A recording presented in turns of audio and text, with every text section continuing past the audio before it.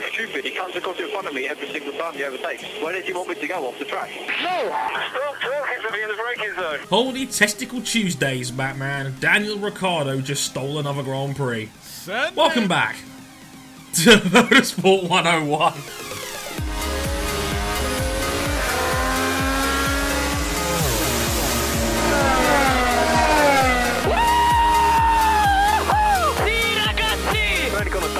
You are the world champion! I, Andre Harrison, would like to sincerely apologise for that awful interjection from Ryan King. He's just blurring the entire tone of the podcast. Hi everybody, welcome to episode 133 of Motorsport 101. I am your friendly neighbour, that's Mr. Andre Harrison, and we are back at it once again to talk about the Chinese Grand Prix very, very shortly. But in the meantime, we have to introduce this four-person panel. As always, Mr. Ryan King is here. Hello, sir. Hey guys, I was just at the post office. It was a breathtaking experience. Also, don't mail things to the Netherlands. Just don't.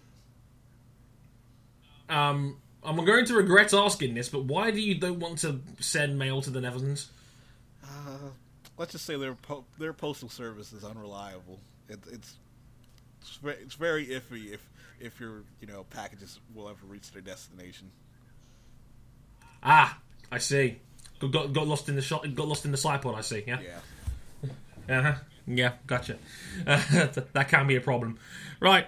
Also here, Nashville's finest, Mr. RJ O'Connell. Hello, sir.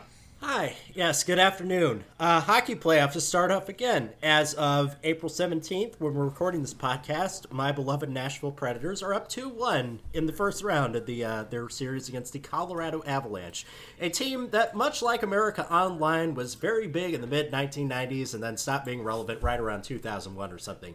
Now, King, how are your beloved New York Rangers doing in this year's Stanley Cup playoffs? I'm not sure. I don't believe that they're below par on the golf course yet, but hopefully they'll get there by the end of the playoffs. Yeah, if they get below 62 strokes, they get a free game. Free game. Also to just continue the mailing analogy, I'm just content sending all my packages to Spain. They could get there really quick and in perfect condition, or they could get there busted and in a million tiny pieces, and that's fine because I have no reason to change. Sorry, the only Spanish package is currently being busted by a slightly sexist German in yellow. Sorry, Carlos. Also in the Scottish camp, as always, and residing from a beloved sin bin, it's Zoe Hamilton. Yes, I have returned from the land of Jim Clark. My body is cleansed. Ow. Cleansed? It was always cleansed. You only mention him almost every time you're on this show, Zoe. It's one thing mentioning, it's another thing actually, I haven't been to that place since I was 18, and it's just right. So good. It was just. Was it like that scene in The Simpsons where Ned Flanders just holds his hands together and goes, "Hey God, it's me, Zoe," and the sun just comes down from the sky and everything is perfect. See how I mentioned previously, I hadn't seen the Simpsons movie? Let's expand that to I never really watched the Simpsons. Get out. Get out. Get the fuck out. Are you at least familiar with the steamed hams meme that's going around? I've seen it. Most of my knowledge of The Simpsons is due to, GIFs and memes. That's entirely understandable. A bumbling principal... Are we really explaining the steamed hams meme in this podcast? Are we actually doing this? I'm just saying that a bumbling school principal, trying to cover up the fact that his house is literally burning down, is a perfect analogy for the Williams 2018 campaign. Yeah, true. Very, very, very true. SMP Racing, at this time of year, in this time of day, located entirely within your paddock. Oh, may the good Lord help us all. Oh my God! It's we just had a steamed hams reference on this podcast. Is this meta? Are we in 2018 officially now? Yeah, well, I guess you could say there was a steamed ham on the grid because he's losing ground to Sebastian Vettel. Whoa! I'll see myself out. Everybody but me gets in the sin bin. Everyone. Hey! Room in there for everybody. You're all busted. I'm starting a new podcast with all our new Patreon backers. Trey, can you open the sin bin? I gotta go to the bathroom. That is a nice tall glass of not my problem. Right. But I didn't have to go then. I don't care, we just drove past the rest stop. In the meantime, while RJ finds a way to relieve himself, let's find a quick place you can find this again. We're on youtube.com/motorsport101. There is a brand new highlight video up as well, thanks to our good friend Nor the Dragon for sorting that one out for us on the Twitters. Follow him on there if you haven't already. He's an excellent league racer and he has any excuse to plaster his logo all over his race cars. I have no problem with this whatsoever. It's all about Haas and their 2018 car being investigated. It's a good fun time indeed. And thanks everybody for getting us past 1,700 subscribers on there. You're very patient with us, and for that I applaud you. Thanks, guys. We're on Facebook.com/Motorsport101. We are on Twitter at Motorsport_101. And if you want to follow our personal handles, you can follow us at Harrison101HD, at WeZoe, at RJ O'Connell, and at Ryan Eric King. That's with 2 Ks. And if you really, really like us, you can back us on Patreon at patreon.com/Motorsport101.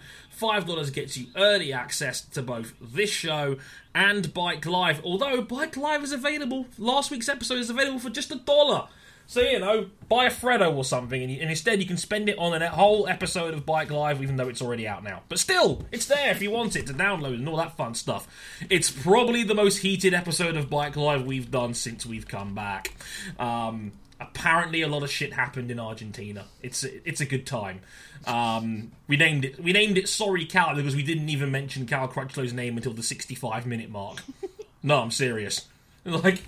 He may or may not have won the race. That's like a side story to all the bullshit that happened before it. So that's fun. If you haven't already, again, check out next week's episode as well. We'll be talking about all the World Superbikes from Aragon as Jonathan Ray and Chaz Davies split wins yet again, and British Superbikes as Leon Haslam got his first win of the season, as well as Shaky coming back because Shaky never goes away in British Superbikes, God bless him.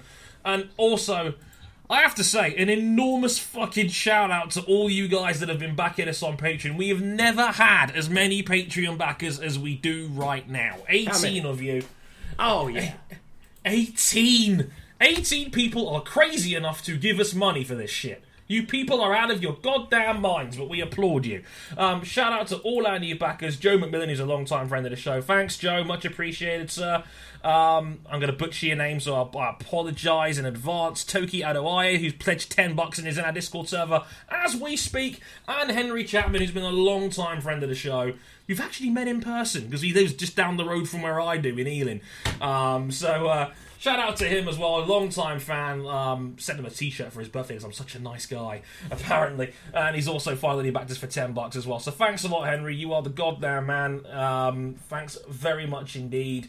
It's been overwhelming the last week to see all you guys back us on Patreon. We are super, super grateful. Much, much appreciated. And believe me when I tell you, you don't know how much it goes towards the show. Trust me, I'm dropping a ton on audio upgrades very, very soon, probably next week, and you guys are funding that, so I am super, super grateful for that. You don't realise how much it goes to only covering SoundCloud, the website costs, you name it. It's friggin' fantastic. You guys are awesome. Much, much appreciated. Thank you all so much for that. Right, shall we get into the main event of the show? I think we should. Let's get ready, because after this quick musical interlude, we'll talk about the 2018 Chinese Grand Prix. There's Daniel Ricciardo's out here stealing the girls and your Grand Prix, as you do.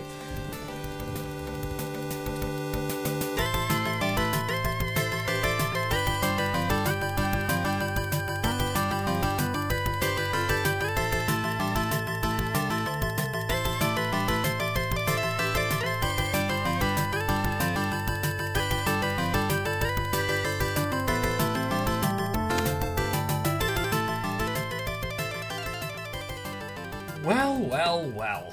Ni hao. Welcome to Shanghai, everybody. I'd like to call it now Mercedes Land. Well, so it was until Sunday, anyway. Even Saturday, you can make the argument on that one.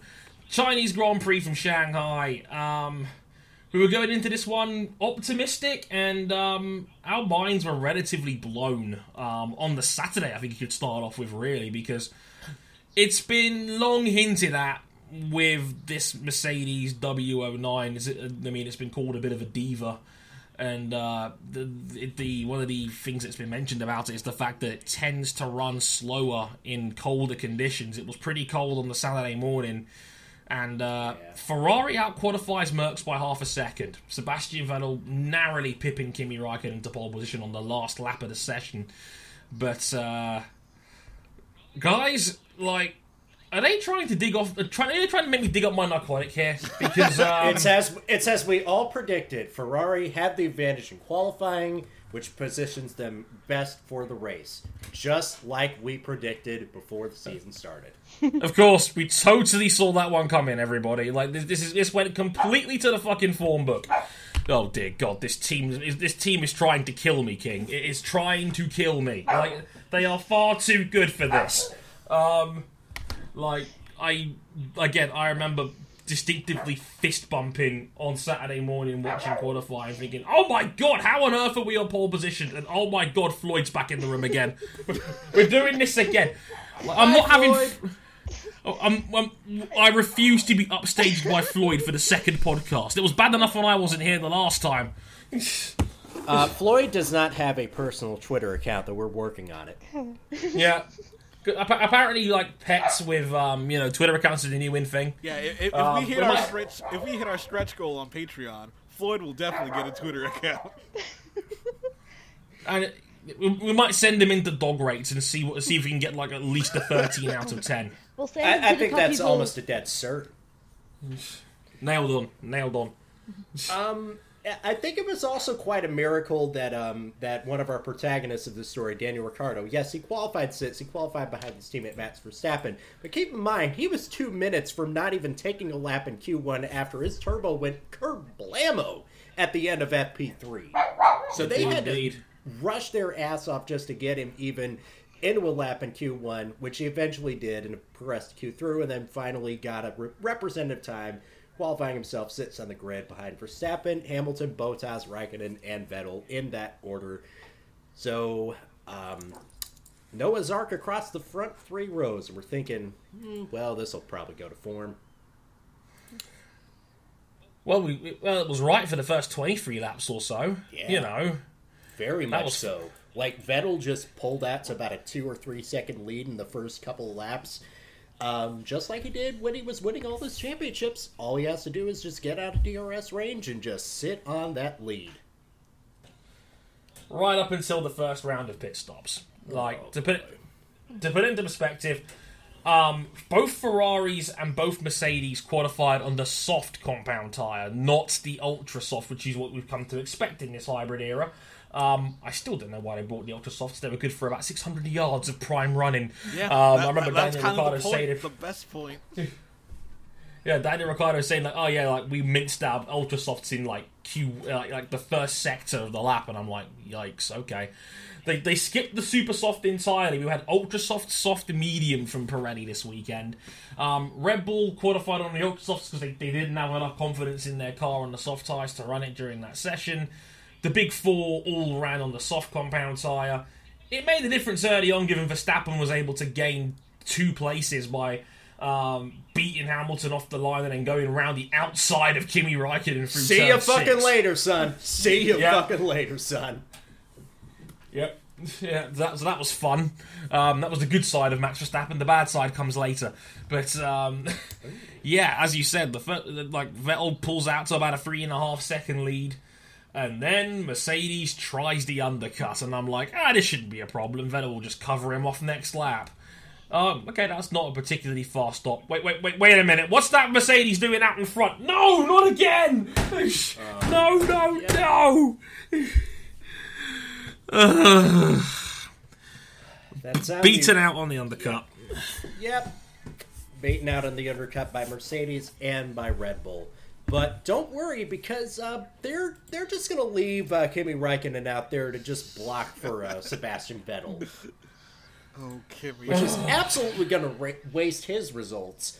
Man, is it going to get Vettel back into contention after they completely screwed up Vettel's strategy. And it running Kimi long didn't even help that much because, a couple laps down the line, in the middle of turn 1, Valtteri goes around the outside and gets around Kimi Räikkönen. There were a lot of audacious overtaking moves, and that's before we even put Ricciardo into this equation. Yeah, it was that sort of weekend, and Kimi Räikkönen was essentially used as what I like to call the Bottas blocker, running long for seemingly no good reason. Besides, oh look, if we get him to back the train up to Bottas, Vettel might be able to pass him. Didn't work because the China dirty air is still very much a thing, even with a 1 kilometre long back straight. Shut up, Floyd. I totally wasn't upset about this or anything. Sitting here going, oh, for God's sake, Ferrari screwed the pooch again. King, why does this keep happening? They screwed it, but it could have been what happened. It was the worst possible scenario. They could have had a much better weekend had a certain overtaking move played out better. Mm-hmm. This is true. More on that in a second, but people have tried to cape for Ferrari on this one. I am not one of those people. It was obvious towards the lap 18-19 mark that the soft rubber was so much faster. How did I know this? Because Sergio Perez was setting fastest sector times in a goddamn Force India. The undercut was it's like one of those old school arcade games like House of the Dead, where there's a giant big red flashing fuck me light right here that says, this is my weak spot, right here. And it was purple coloured. And it was no, Ferrari ignores it, and then they get beaten on the goddamn undercut. No! Floyd is very fired up about this Ferrari pit strategy. Floyd is heated. I'm here for it. Floyd is not here for this bullshit either. Floyd is here to tell you that Red Bull basically just galaxy-brained their strategy all race line, while Ferrari and Mercedes were just content to hit each other over the head with rubber mallets. It was like that scene in NXT War Games when Kyle O'Reilly hits himself with the chair. It wasn't pretty. It wasn't clever. And a 3.5 second lead completely evaporated on one lap of the overcut. Says it all, really. So it comes back out in front. Val takes the lead of the race. They try to get Raikkonen to block him. Doesn't really work. It's becoming clear that Seb's got the pace. It's just, again, within 1.2, he's too far away to make a pass because, our old friend Dirty Air came back with a vengeance. So I was thinking, well, we're done here. I was getting my jacket ready to go at work, and then, Toro Rosso has their own unfortunate team orders communication screw up. Apparently, Brendan Hartley was told to move over for Pierre Gasly on the faster strategy. Pierre Gasly was told on the radio that Hartley would pull over on the next straight, and at the hairpin, Pierre Gasly drives into the back of Brendan Hartley. Yes. Which Pierre Gasly initially thinks that Hartley just closed the door on him. Yeah, because Hartley wasn't pulling over; he was lifting and coasting. Oh, this is fine. Yeah. I hereby regret to announce on the Motorsport 101 podcast that Pierre Gasly is cancelled. Pierre Gasly is not cancelled. Pierre Gasly is just taking a 2-week hiatus. 2-week No. The infamous Fox News 2-week hiatus. Yeah, he's cancelled. Pierre Gasly is cancelled. He was Michael Cohen's third client. He is cancelled. He's done in. You just came in and stole my gag. Thank you very much. Oh yes. Thank you and good night. Yeah. So out of all that, we get a bunch of debris sitting off the racing line and just sitting there until eventually some people are just like, well, why not throw a safety car? 2 laps later. 2 laps later, we finally get a safety car. See, that's the thing. Sebastian Vettel had mentioned that like it took him 2 laps to pull out the safety car for that one. And it's like, Seb, you can't mention this after the Australia thing. You can't just mention that. But anyway, yes, 2 laps later, like, the safety car comes out, and F1 put a video about Daniel Ricciardo's 6 victories, and the fact they're never really boring when he wins, right? Yeah. And I don't know if anyone remembers the 2014 Hungarian Grand Prix, right? And how the leading 2 cars were just past the safety car, or just past the pit entry when the safety car came out, and it ultimately fucked with them, right? Here we go again. Like, Valtteri Bottas and Sebastian Vettel are just on the home straight when the safety car declarant comes out, and guess who drives straight into the pit lane? It's both Red Bulls for a double stack, and I'm like, oh no. Their Here second we double go. stack of the day. And and to their credit, they didn't fuck it up at all. And they nailed it. And who didn't pull into the pits and then proceed to question his team for the rest of the race? Lewis Hamilton. Mm-hmm. I mean, that's like peak Lewis move. Question team pit strategy. To be fair, he had a good reason on this one, didn't he? He had a reason, but it was after the initial, we made a mistake in that. It's kind of, right, just collect yourself. You need to focus. You can still do something. But he didn't let it go. I mean, that's not Lewis's thing. Remember, oh my god. Remember that Monaco Grand Prix he lost to Nico Rosberg? Mm-hmm. Ooh, he took that one well, didn't he? Then again, remember that first Monaco Grand Prix he ever took part in as well, where he came second. Yeah, he has a thing with pit strategies when they don't go his way. Yeah, it's not ideal, to say the least. But, yeah, like the Lewis Hamilton is now so woke in the car now, he knows exactly when the team has screwed the pooch. I think it's great.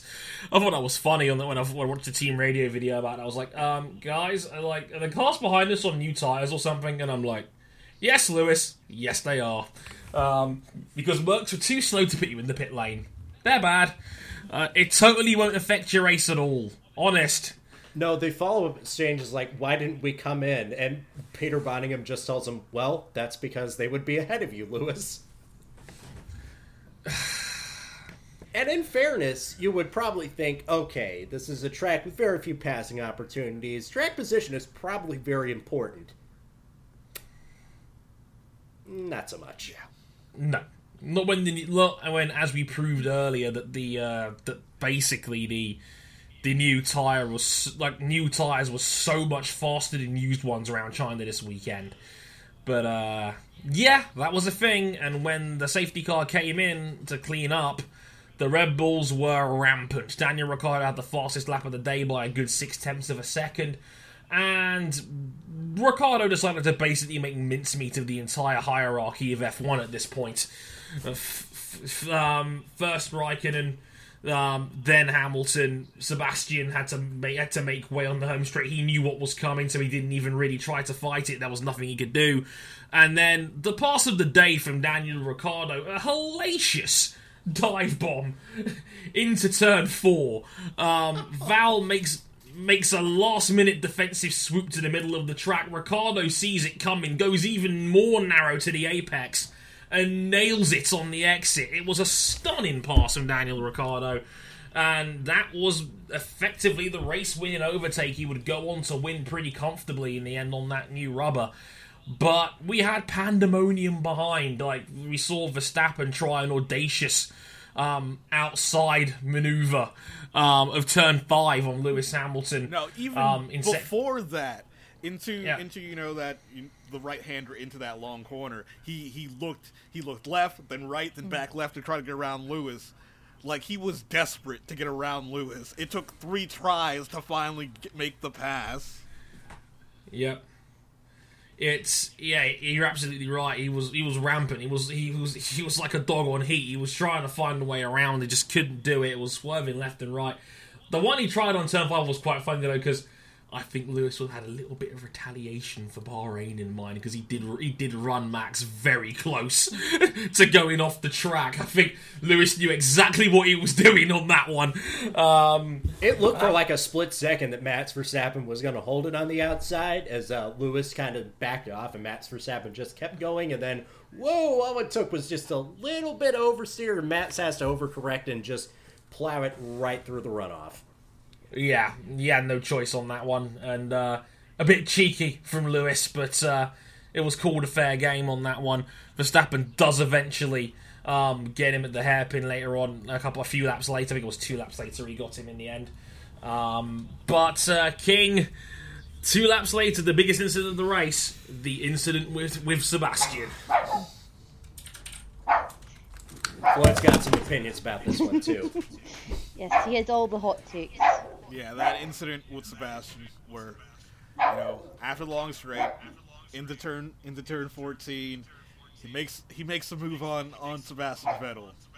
That, how do we go into this overtake on Vettel that Verstappen makes? Where overly ambitious, extremely ambitious. The golden boy tries such a piss take of an overtake that it turns into a golden shower.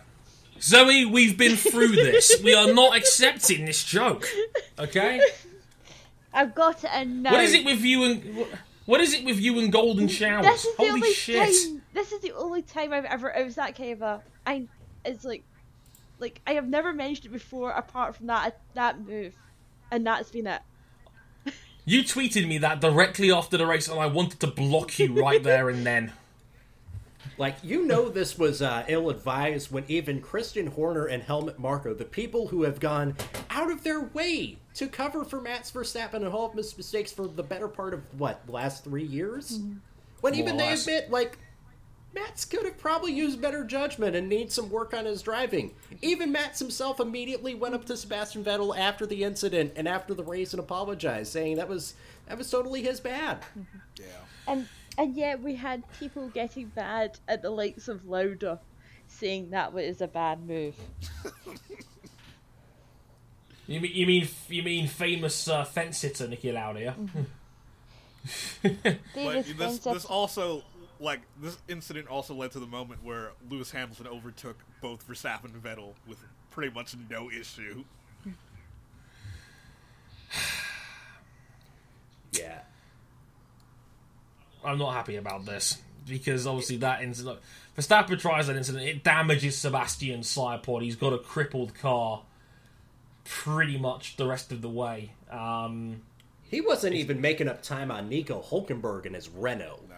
Yeah, he fell back to 8th place, and of course, secretly, he will never admit it, but a certain RJ O'Connell was absolutely doing backflips when Sebastian Vettel was passed by Fernando Alonso's McLaren. Fernando was absolutely flexing to get a showy pass around Vettel.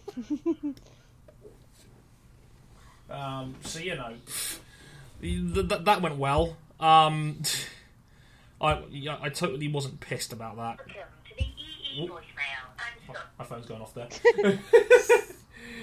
It's all going down today on this podcast. Seriously, it's all like was that Fernando calling me? Maybe probably. That might have been that. But yeah, I suppose my mum, believe it or not. But yeah, Dre's mother is on the podcast for the first time. It's been a long time coming. But yeah, as I was saying, yeah, salty I was after that one. You have no idea. Fernando is the Antichrist to me on this one when it comes to F1 these days. He's done nothing but throw shade at that man for years and years and years because of his Red Bull days, and of course he's passing him, he's basically half running him off the road as well, because it was actually quite an aggressive overtake for Fernando to even get there. Oh yeah, it was. It absolutely was. And I was in my bookies at the time that overtake happened. I was opening up the shop because I got on there early, and I just went, "Fuck off, Fernando!" That was me. I totally wasn't mad about this or anything, not in the slightest. So yeah, Fernando eventually limps home in 8th. Max Verstappen takes a 10-second time penalty for a result of his troubles on that earlier pass. That demotes him off the podium and eventually puts him in 5th. And, you know, they may have seen the team radio video about this. Poor Nico Hulkenberg was gutted because he missed out. He missed out on a top 5 finish by point. I think it was 0.6 of a second after the time penalty. Yeah, as mentioned before, Max for the first time kind of owned this one, and I thought that was interesting. I was like, yeah, like for the first time, Max was like, yeah, my bad. And he went up to Seb and apologised, and there was handshakes all around, and, you know, arm shakes, and, you know, all that good stuff. Like, have we reached a turning point here with Max, or are we just... It's you know, far too soon to tell. Or is he just going to run into, like, you know, is he just going to run into Kevin Magnussen's rear end at Baku and we'll forget this conversation never happened? I don't know. We'll have to wait and see on that one. Like, I think the jury's still out on that one, to be honest with you. But personal improvement is not a. It's a long-term game. I've come to understand. It is. It is. You know, and it's one of those things where it's like you kind of just cross your fingers and hope, because Max Verstappen, we all know he is insanely talented. You don't need me to tell you this. He's an incredibly talented kid. But I mentioned this on Twitter during my favourite time of an F1 weekend, the delicious and beautiful moment of the Ask Crofty segment onto Twitters as it goes down, and you know, that Crofty was praising Verstappen for having a go and always having a go. To which I had to interject on Twitter, retweeted him and said, "Listen, Buster, Daniel Ricciardo is the walking reason as to why Max Verstappen hasn't got an excuse for this sort of bullshit anymore." Like, Croft seemed more level-headed when he was actually on the broadcast saying, like, yes, he's a great talent, but he doesn't need to be doing all this stuff. And now you're telling me that he takes to Twitter and he's just like, okay, I've had a minute to think about this. I am going to hit the stand button. But never forget, if you no longer go for a gap that exists, you are no longer a racing driver. Get out. Because that line was used in defence on Twitter. But the thing is, that's what David Croft does, especially with Ask Crofty, because he could use the presidential defense of, well, those weren't my views; those are the views of someone else. The producers put another wad of cash in my pocket and said, "Protect the franchise," because we all know who the face of Sky F1's marketing campaign has been this season, and surprisingly, it's not Lewis Hamilton. Yeah. Yeah, like, protect the motherload at all costs. As turns out, yeah, he went right back to defending Max Verstappen again because he's having a go. And I'm like, guys, if he's really that good, he doesn't need to constantly risk his car making hellacious moves he's never going to make. And as mentioned, Daniel Ricciardo never draws controversy for using his car as a weapon. Like, he's probably the best passer in Formula 1. He's had a string of spectacular overtakes and dive bombs, but it never crosses that line until you go, oh, that's dangerous, or that's unsafe. He's always on the money. He has just a ridiculous amount of confidence in his car, and it works beautifully. Verstappen hasn't got this. This was Verstappen's 63rd Grand Prix. He has an equal amount of races compared to Carlos Sainz, and I know I looked at it the other day that he has one less start than Kevin Magnussen does. When he comes to experience, Verstappen's actually kind of in the middle of the field now in F1. He's the average now. He's just below average. I think he's the 13th most experienced driver, or joint 11th most experienced driver in the field. So he's on the line. That very old and gristled 20-year-old. That old gristled 20-year-old veteran. Of course, the letter of the land. This is year 4 for Max Verstappen. It's his 63rd Grand Prix. He shouldn't be doing this shit no more. And Christian Horner needs to be careful about what he's coming out with here half the time, because you cannot use Verstappen's age and inexperience to boost him up whenever he has a brilliant Grand Prix like we saw in Malaysia or at Mexico last year. But then at the same time, use that excuse whenever he fucks up, like he did on Sunday. Like, you can't have this both ways. And the problem is, this is coming from Red Bull Racing, the camp, who, as we know, have demoted people for far less than what Max Verstappen has gotten up to this season. Because this is, for me, the third race in a row he's made a major mistake. Yeah. Like, Australia spins out from 4th place, loses 3 places, never really recovers, finishes in 6th. Poor result. Couldn't get past Fernando Alonso's McLaren. Bahrain spins it in qualifying, claims it's 150 extra horsepower in the car. Shout out to Nico Hulkenberg for calling bullshit on that one. And then Red Bull had to go, yeah, it was a overzealous right foot that did it. In other words, yeah, Verstappen went too hard on the turn 2 curb and made a mistake. Whoops. Yeah. And of And course, then straight up then, lied about it, saying that it was a non-existent 150 horsepower power spike that, didn't happen. Dude, Dutch Yeah. people were up in Buxton's mentions claiming that he was reporting fake news just for not going along with the initial excuse.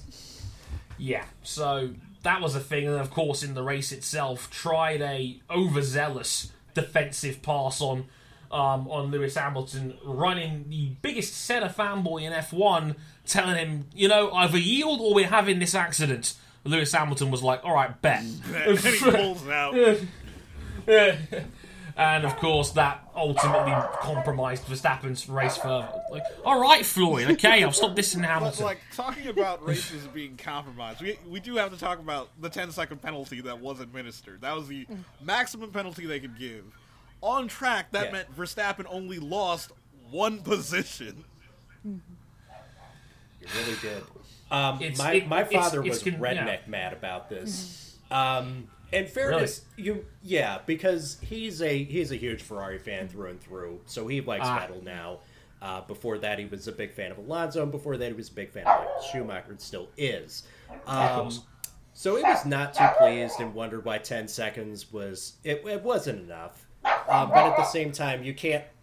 It's kind of like in other sports where you just, you can't enforce the severity of... Where people will just rag on you if you make more severe calls depending on the context of the race. Mm-hmm.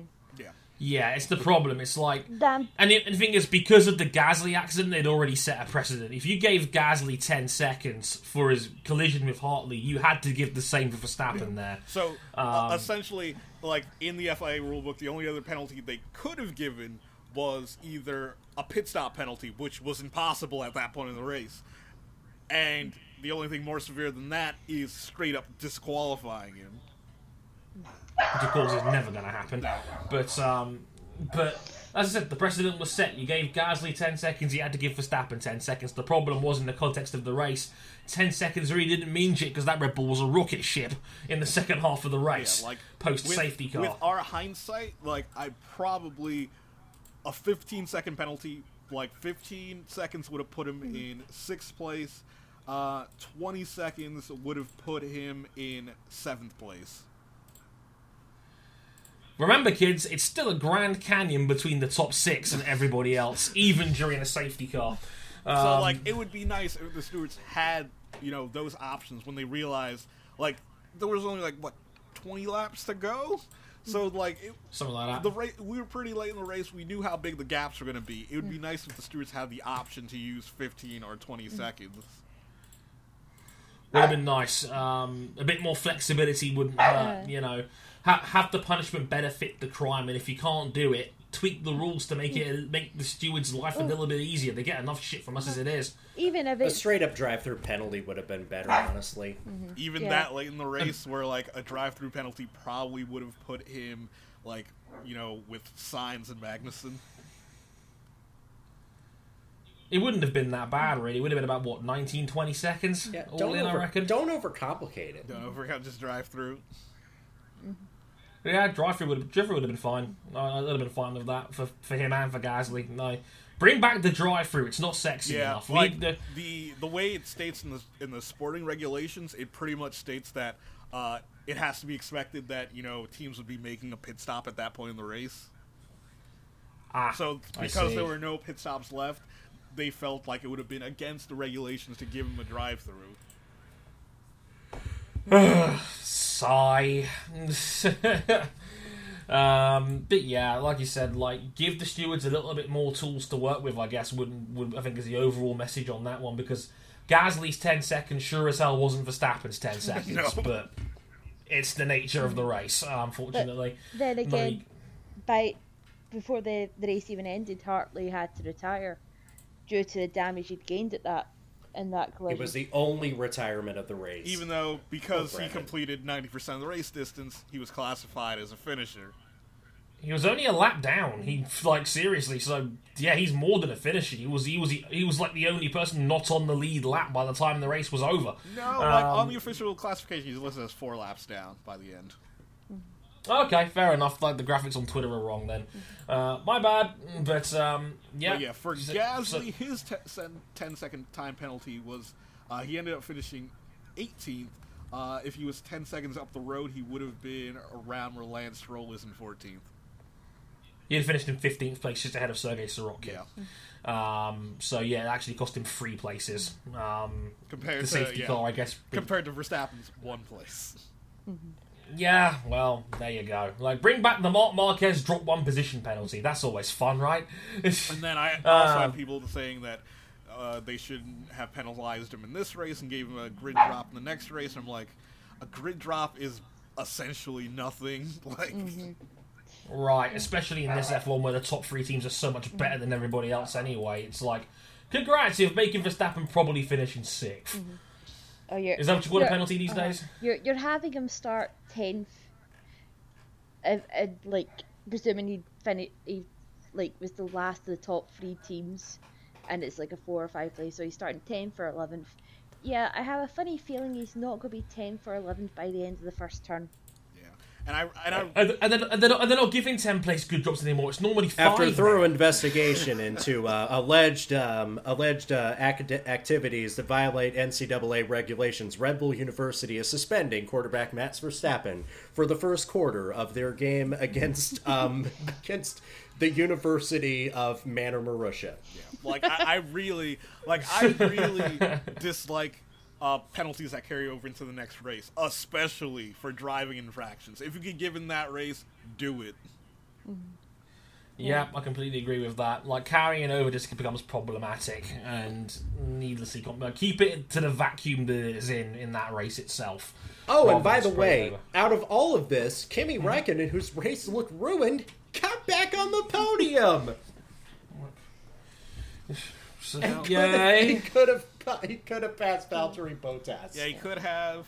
Because, man, when Mercedes got that strategy wrong, they got it wrong. Bottas was dead in the water on its, worn-out tires. Yeah, it's like, even me in the camp of Sebastian, who was talking about how annoying his race was, pour one out for Val, who had a race win completely yanked out from underneath him because of that safety car. He had it worse than Seb today, in a sense. But, yeah, not great. Val, I have to say, this was a very impressive weekend from Val. I saw Luke Smith in his driver ratings give him a 10 out of 10 for the weekend, and I think that was deserved. The car clearly wasn't there in qualifying in the colder conditions, but did what he needed to do, made the undercut work, got out in front. His pace was very good. He was faster than Hamilton all weekend when it mattered. And, on the same strategy as him, he finished 8 seconds ahead of Lewis Hamilton on merit alone. And, yeah, I don't want to send any alarm bells out here for Lewis Hamilton, because it's still early days. It's very early days, but that was a surprisingly off-key weekend for Lewis, wasn't it? Well, I put on the tinfoil hat on behalf of certain people and once again proclaim that Mercedes is clearly against Lewis. They don't want him winning. That is why he's not doing well. A word.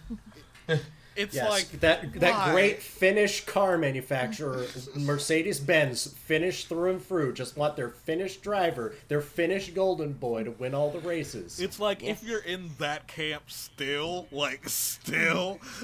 you really have to be digging. You need to get outside more. Please leave the house. Well, at least now that his teammate isn't German as well, they're no longer coming out with the. But he's not German. He's obviously from Monaco. Or is he from Finland? Don't know. Only time. He's from the Sky Sports Sky booth. But at least we're no longer getting the, yes, of course, the Nazi car will support the German driver comments. At least that's gone. Once again, Zoe Hamilton has the high jump contest with the bar on the floor here. What? Way to go, Zoe. I was going to go with the tinfoil hat experience that Toro Rosso just happened to take each other out to help Red Bull win the race, but that's fine. But hey, you know. Yeah, who knows? Yeah. Who knows? Maybe Hartley will pull over for you as this code. It's like, Brendan Hartley, Pierre is faster than you. Do you understand this message? You understand? Multi 1028! Multi 1028! Damn it! Like, pull over, Brendan, boff. Exactly what we wanted. Of course. So shout out to Pierre Gasly for turning a 3 out of 10 race into a 6 out of 10 race. And a boy, son. Much appreciated. We're here to take one for the team. Here's the full rundown, by the way, in case you missed it. Daniel Ricciardo winning his 6th career Grand Prix. As he said himself, he has a knack of just stealing these funny ones, doesn't he? It's the 6th time he's done this now. Only one other driver has won more races without ever winning any of them from inside the top 3 of the grid, and that was 1967 champion Dennis Hulme, who had 8 wins, all of them from outside the top 3 in the grid. Yeah, the comeback king himself, winning as low back as 10th on the grid in Baku last year. So Daniel Ricciardo winning in the end by 8.8 seconds. A 2-stopping ultra-medium soft compound strategy won the race. F1 is weird. Valtteri Bottas in 2nd in the end. Again, win yanked out from underneath him there, 8.8 off the top. Kimi Raikkonen, through all the chaos, somehow finishes up on the podium in the end. I guess there is a bit of poetic justice in that, isn't there? Can we also appreciate the looks that both of them gave as Daniel Ricciardo done his shoey? Just looks It's at back. can I just say as a public service announcement to everybody listening to this show, as a reminder, the shoey is still fucking awful, okay? She was fine. No, it isn't. I cannot live in a world where champagne, which is already bullshit and terrible in the first place, is mixed with toe jam. I am not here for this. Here's the safe shoey strategy. If you put a Ziploc bag in your shoe of choice, then Phil said Ziploc bag with champagne. That is an appropriate shoey. King?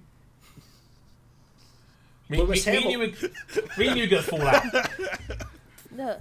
What Outside. you do is you get a pair of the Zachary De Mello Senna shoes in the Python leather that are currently at £260, down from $350, and you fill that. Are we having this conversation right now? I would never do a shoey using a shoe that is more expensive than the champagne itself.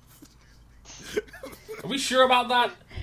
I don't think that's the cheap plonk they've got on that F1 podium. You see the size of that bottle? You could do some serious damage with that. Yeah, you could probably take over you could probably hijack a small village with a champagne bottle that size. It's made out of carbon fiber, Trey. It's made out of carbon fiber.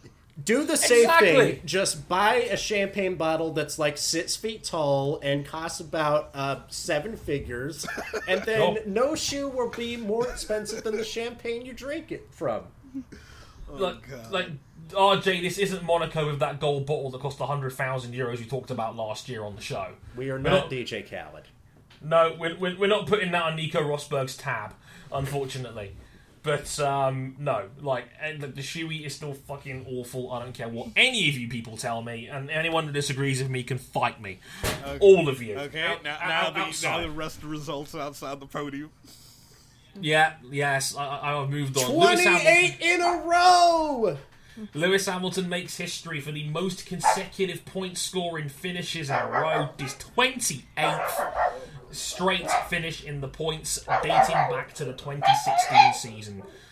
And Floyd celebrates loudly as the Hamilton fan that he is at this news. Congratulations, Lewis. Floyd is here for it. Floyd is here for all the Hamilton record breaking. So yeah, congratulations to Lewis, 28 straight races in the points. Max Verstappen post-penalty drops from 4th to 5th. As mentioned, just 0.6 ahead on net time, ahead of Nico Hülkenberg, who very quietly is putting together some good work in that Renault. Sixth place after his sixth consecutive race of qualifying in seventh, which I thought was quite funny. We're now going to nickname him Mr. Best of the Rest, Nico Hulkenberg. As we all predicted, Carlos Sainz was gonna have his hands full with Nico Hulkenberg. Why would any of us ever vote for Carlos Sainz as driver of the year for that performance? Couldn't imagine. Yeah. See, people. I told you all about how Hulkenberg was going to be a problem for Sainz. I said it last year. Nobody listened to me. Everybody was like, no, Carlos will be fine. I told you, people. I told you. Every time I talk about Nico Hulkenberg, one of two things happen. Either I get attacked from people that are Hulkenberg fans telling me he's not a complete dickhead, which is debatable at this point, quite frankly, or it's the other side of people telling me he isn't world class. Like, it's clearly somewhere in the middle between there, fellas. Okay, just because Hulkenberg's been nice to you doesn't mean I can't call him a douchebag. Twitter. You know who you are. Anyway, Hulkenberg in sixth place. Fernando Alonso refuses to go away from these points scoring. Get out! Fernando Alonso in seventh place. He refuses to not score points. A 7 Onzo is now definitely a thing. Fun fact, it's also RJ's name on our Discord server right now. No, seriously, it is. He has a Snapple problem. Fernando Alonso, 7th in the end.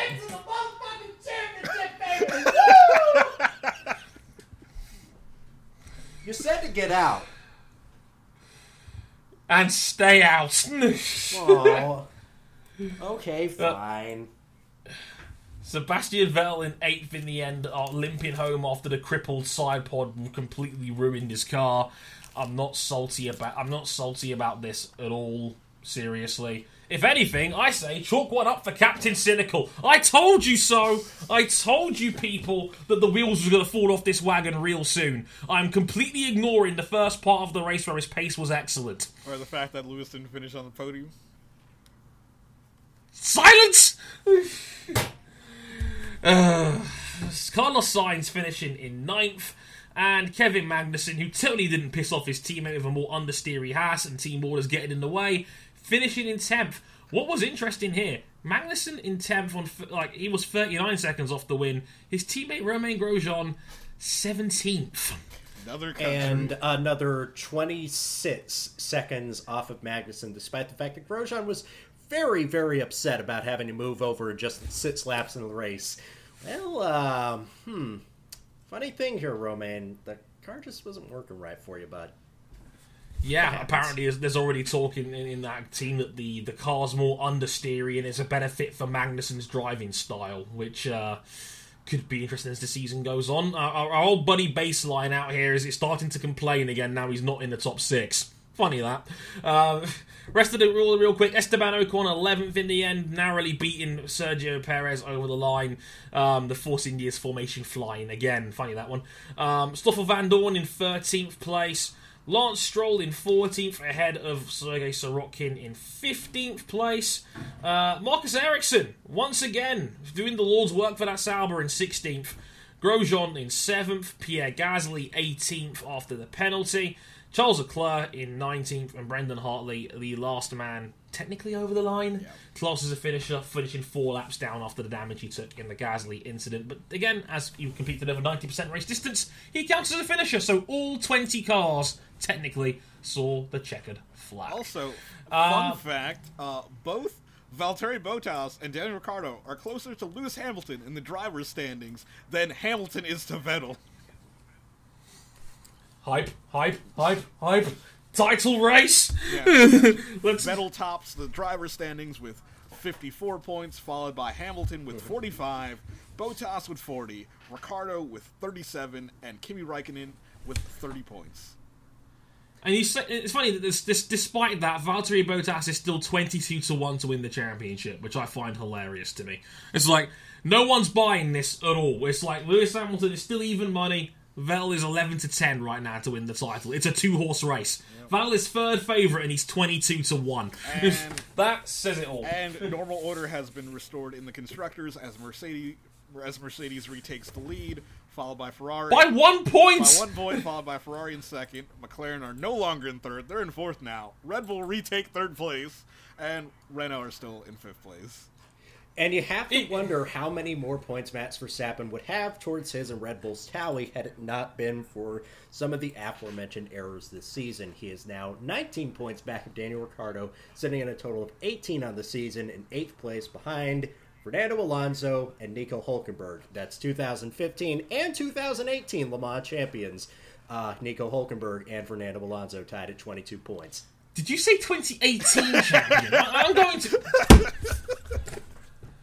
RJ, you're in the sin bin for the rest of the episode. What is wrong with you? Read what you want to believe what you want to believe, and go to bed.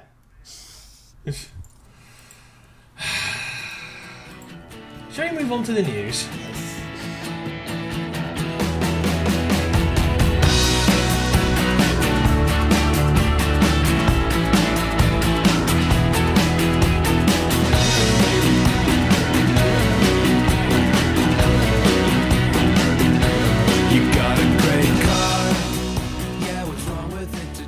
We have some more rules in the bag for 2019 at this time. More rules! Who doesn't love more rules? That's always fun, right? Rules are for nerds! Nerds! The fuel flow is going up, everybody. The cars are going to be even heavier. Yay! Yeah. Yay, the cars are thick. They're thick enough as it is, my friend. Like, it's very thick. The fuel flow is going up from 105 to 110 kilos. FI saying this is a move to basically have the cars run on higher engine modes for pretty much the entire race. Yes. Which sounds nice until you realise, oh wait, we're only allowed 3 power units a season. There's no way in hell that's actually going to happen, is it? Yeah, you really think, like, face value, it seems like a good idea. Otherwise, it'd be like, so, Mercedes, though.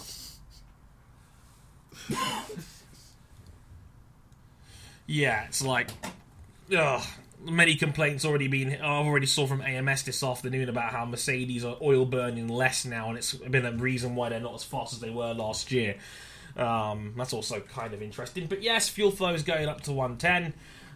So the hope is that these manufacturers are making their engines run more aggressively. I say good luck with that.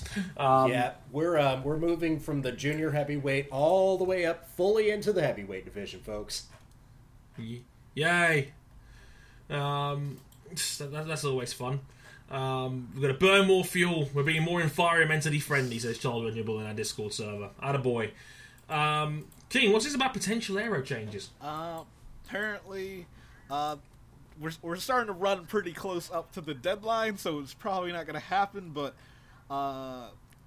Formula One management, particularly Ross Brawn, they want to simplify the front wing end plates, because that's been shown to cause, like, a lot of dirty air. Yeah, that much was obvious, so they were going to try and cut back on that. But yeah, running up to the deadline, which I believe is early next month. If they can't get it done by then, they'll need they'll need an unanimous decision to get it implemented by next year. Yeah, and we all know how great F1 teams are agreeing with each other, aren't they? Oh, they get on like a house on fire. Oh yeah, there's no way McLaren's going to veto this. Like, no chance. It's also. It would compromise the best chassis in Formula One. The best chassis. Jake, take responsibility for your man's and his idiotic statements. But also, next year they're going to separate the weight of the car from the weight of the driver. Finally. Oh my goodness. Thank goodness. No more crash diets. About time. Oh my god. Thank God no more crash diets. Mark Webber is coming out of retirement. He's back. He can eat a burger now between race weekends. So we're gonna see the true Mark Webber unleashed because he's not weighing like 9 stone despite being 6'1". It's time. He's been unleashed. It's time for the thick boy racers to make a comeback. Adrian Sittle, put that glass down. It's time to get back in the seat. There's still time for you to get that podium. Attaboy. But yes, they're separating the car weight and the driver weight at last. I've never liked how that's been a thing. I've never liked how ballast is at play, and so some of the other bigger drivers are automatically at a disadvantage. Seriously, don't Google image search Esteban Ocon's legs. They're a thing of beauty. Why? No, don't tell me that he skips leg day. Hang on, I'm just gonna pull up an image search. Oh my god, there is nothing there. They're like there's nothing there. Like he has to skip leg day. The man has no thighs. It makes me very upset. King, what have you done? Whoa! I didn't do this. Formula One's unsustainable model of making their drivers effectively go on crash diets in order to make weight to remain competitive when they're already so tall did this to us. Yeah, I mean, Esteban Ocon is 6'1", which doesn't exactly help. So yeah, it's not ideal to say the least. And if anyone out there is MMA fans or collegiate wrestling fans, they'll tell you for free that going on those crash diets and weight cuts is never a good idea. It's dangerous. It shouldn't be a thing. And yeah, like having that involved in the overall weight of the car and compensating with ballast has never been healthy. And I'm glad it's been scrapped. So good move, FIA.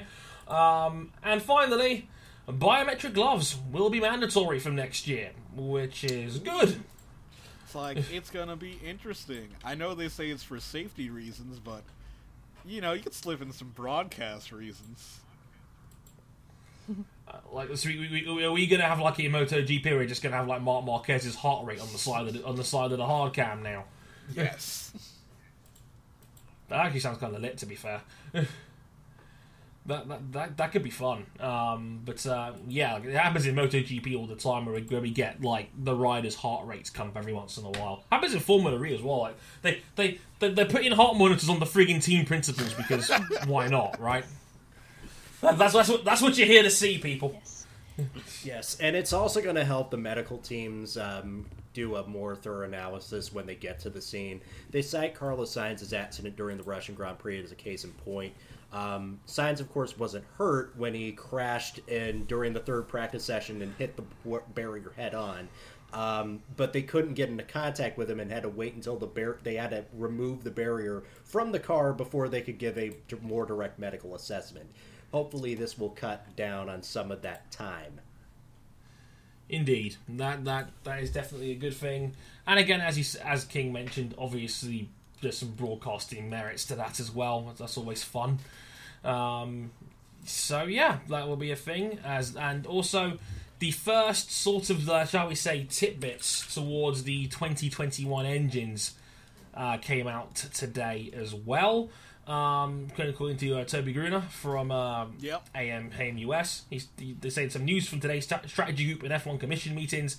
FIA presented its proposals for the 2021 power unit regulations: a 1.6 litre engine, a V6 turbo hybrid, and I love how they quoted this as King mentioned this as well. The delete of the MGUH exhaust energy recovery system. So the MGUH is gone.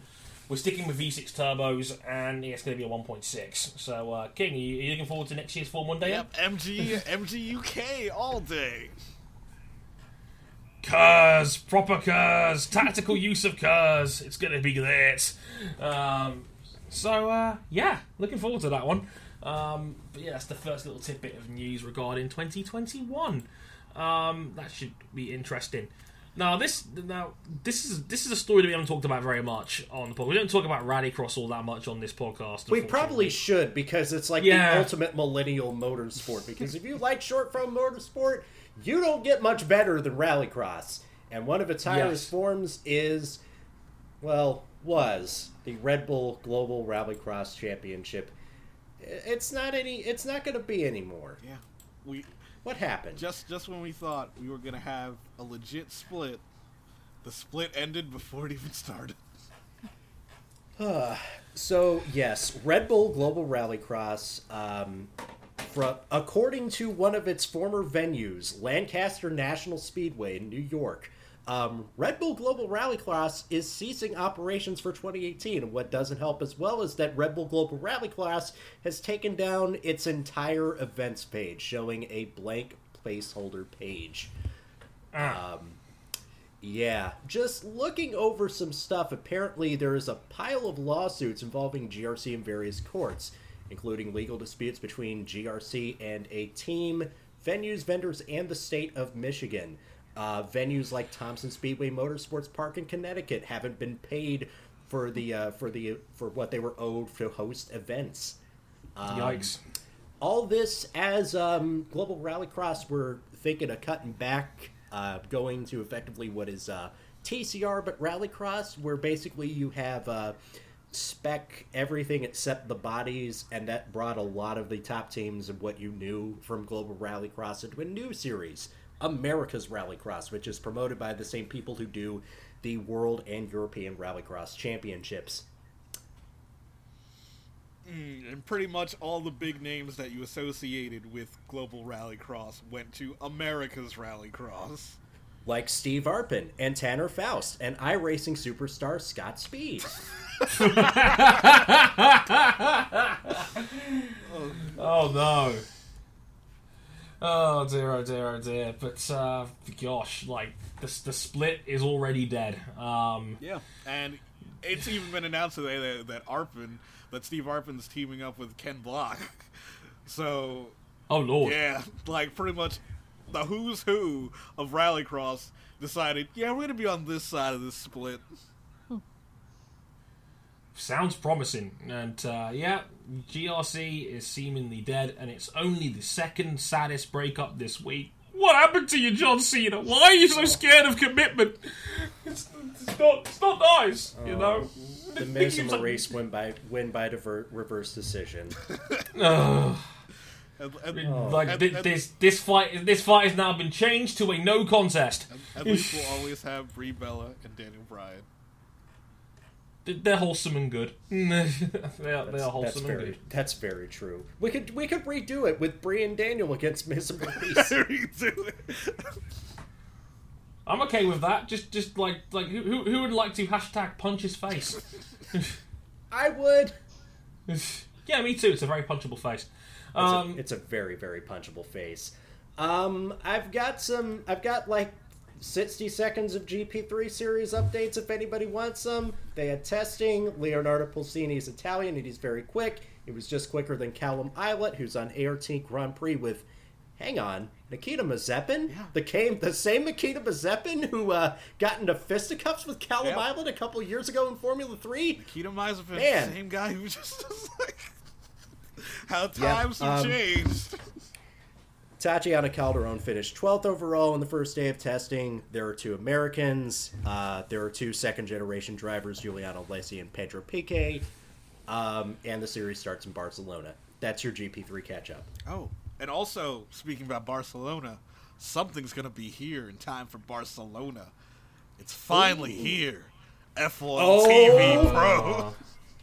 It's been 5,000 years. And I'm finally free. Oh, stop fucking exaggerating, you bunch of entitled, smarmy American pricks. Screw the pair of you. I hate both of you so much right now. God, you people are insufferable. And yet you can take you to the podcast reviews. You're not much better, Zoe, and you're the only British person we have left on this show. And even then, it's Scottish, so it's like it doesn't really count. I was going to say, where do I come in the scale? Hold on. No. I'd say that Zoe Hamilton, much like Ed Jones, is in plucky Brit mode this week. She counts on a technicality now, is it? Is that it? She's winning now, so therefore she counts. # Zoe Hamilton is not a struggling Scot. That's famous no-time Centennial Cup champion Zoe Hamilton.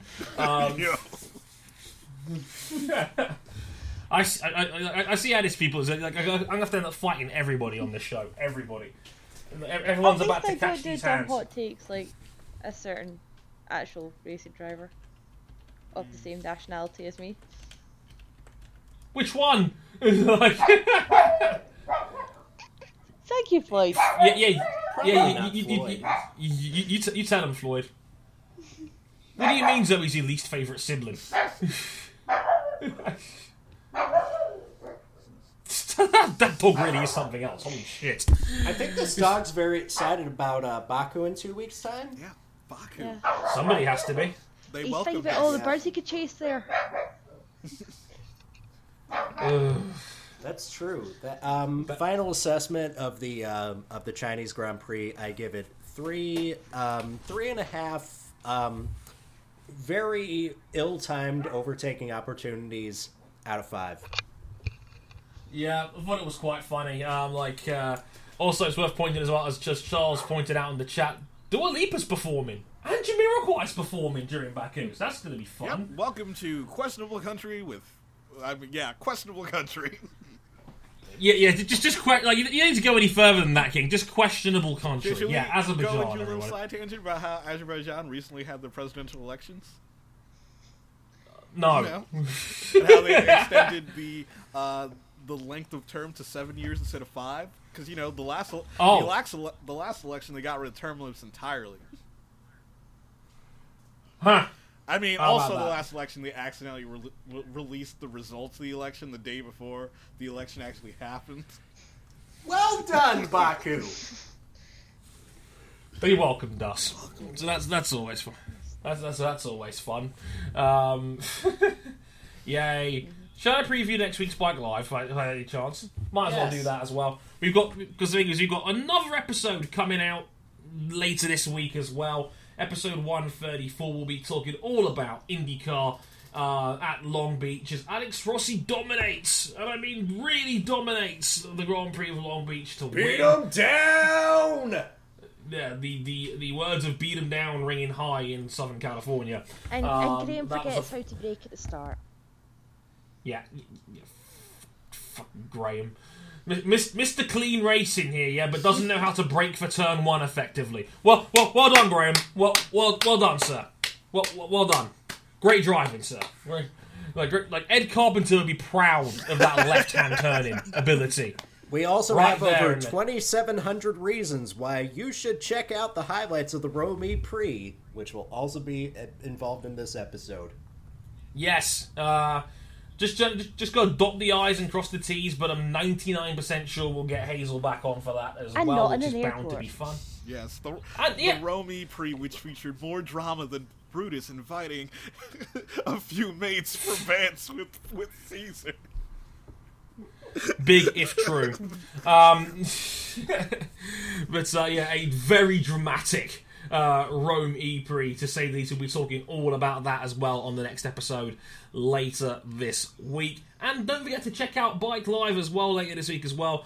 Double header this time around. British Superbikes back at Brands Hatch, the Indy layout. The nearest thing bike racing gets to an oval race.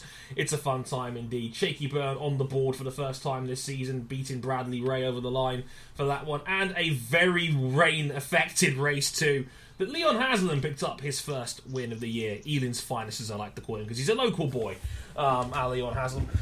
So that's always fun. And World Superbikes in Aragon this past weekend, and the story of how I jinxed Chaz Davis in qualifying. No, seriously, you'll have to kind of... If you haven't already seen it, check out my Instagram page, @Harrison101, and you'll see exactly what I'm talking about. Thanks, Greg Haynes. I blame you for that one. But 2 very fun races there in Aragon. Chaz Davis and Jonathan Ray splitting wins. The Yamaha's in the mix. Michael Ruben Rinaldi in there as well for his first World Superbike proper debut. It was a good time for all involved. All the Supersport action and the return of the absolutely flaming bonkers Supersport 300 class, which is basically Moto 3, only a little bit slower and even more crazy.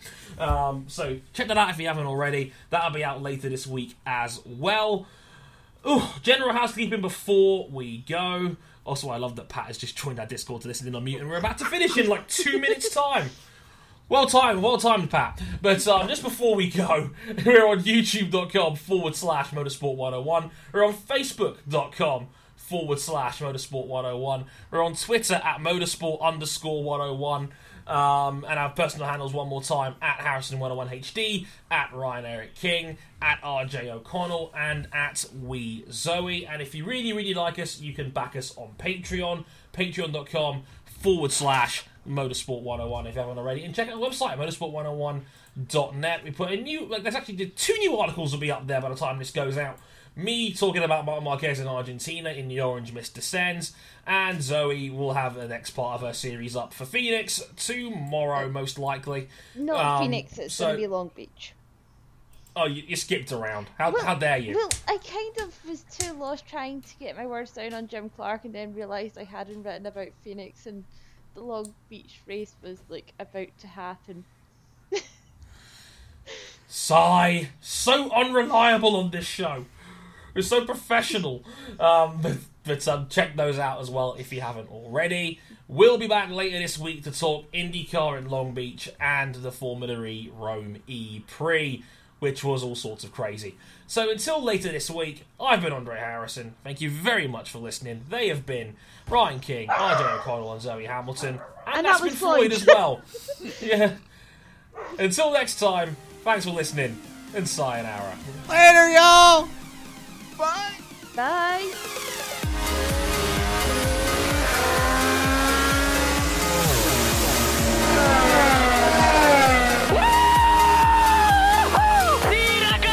You've only gonna done it, mate. I cannot believe you are the world champion!